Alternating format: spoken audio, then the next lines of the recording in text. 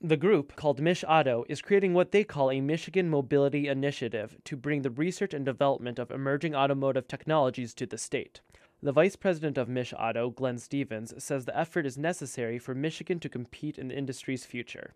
We need to focus on building the right ecosystem or environment for companies that are here already to thrive, not just in the automotive space, but in next generation mobility. But we also need to attract new companies to this space.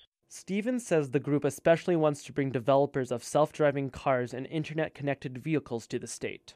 I'm Eli Newman, WDET News.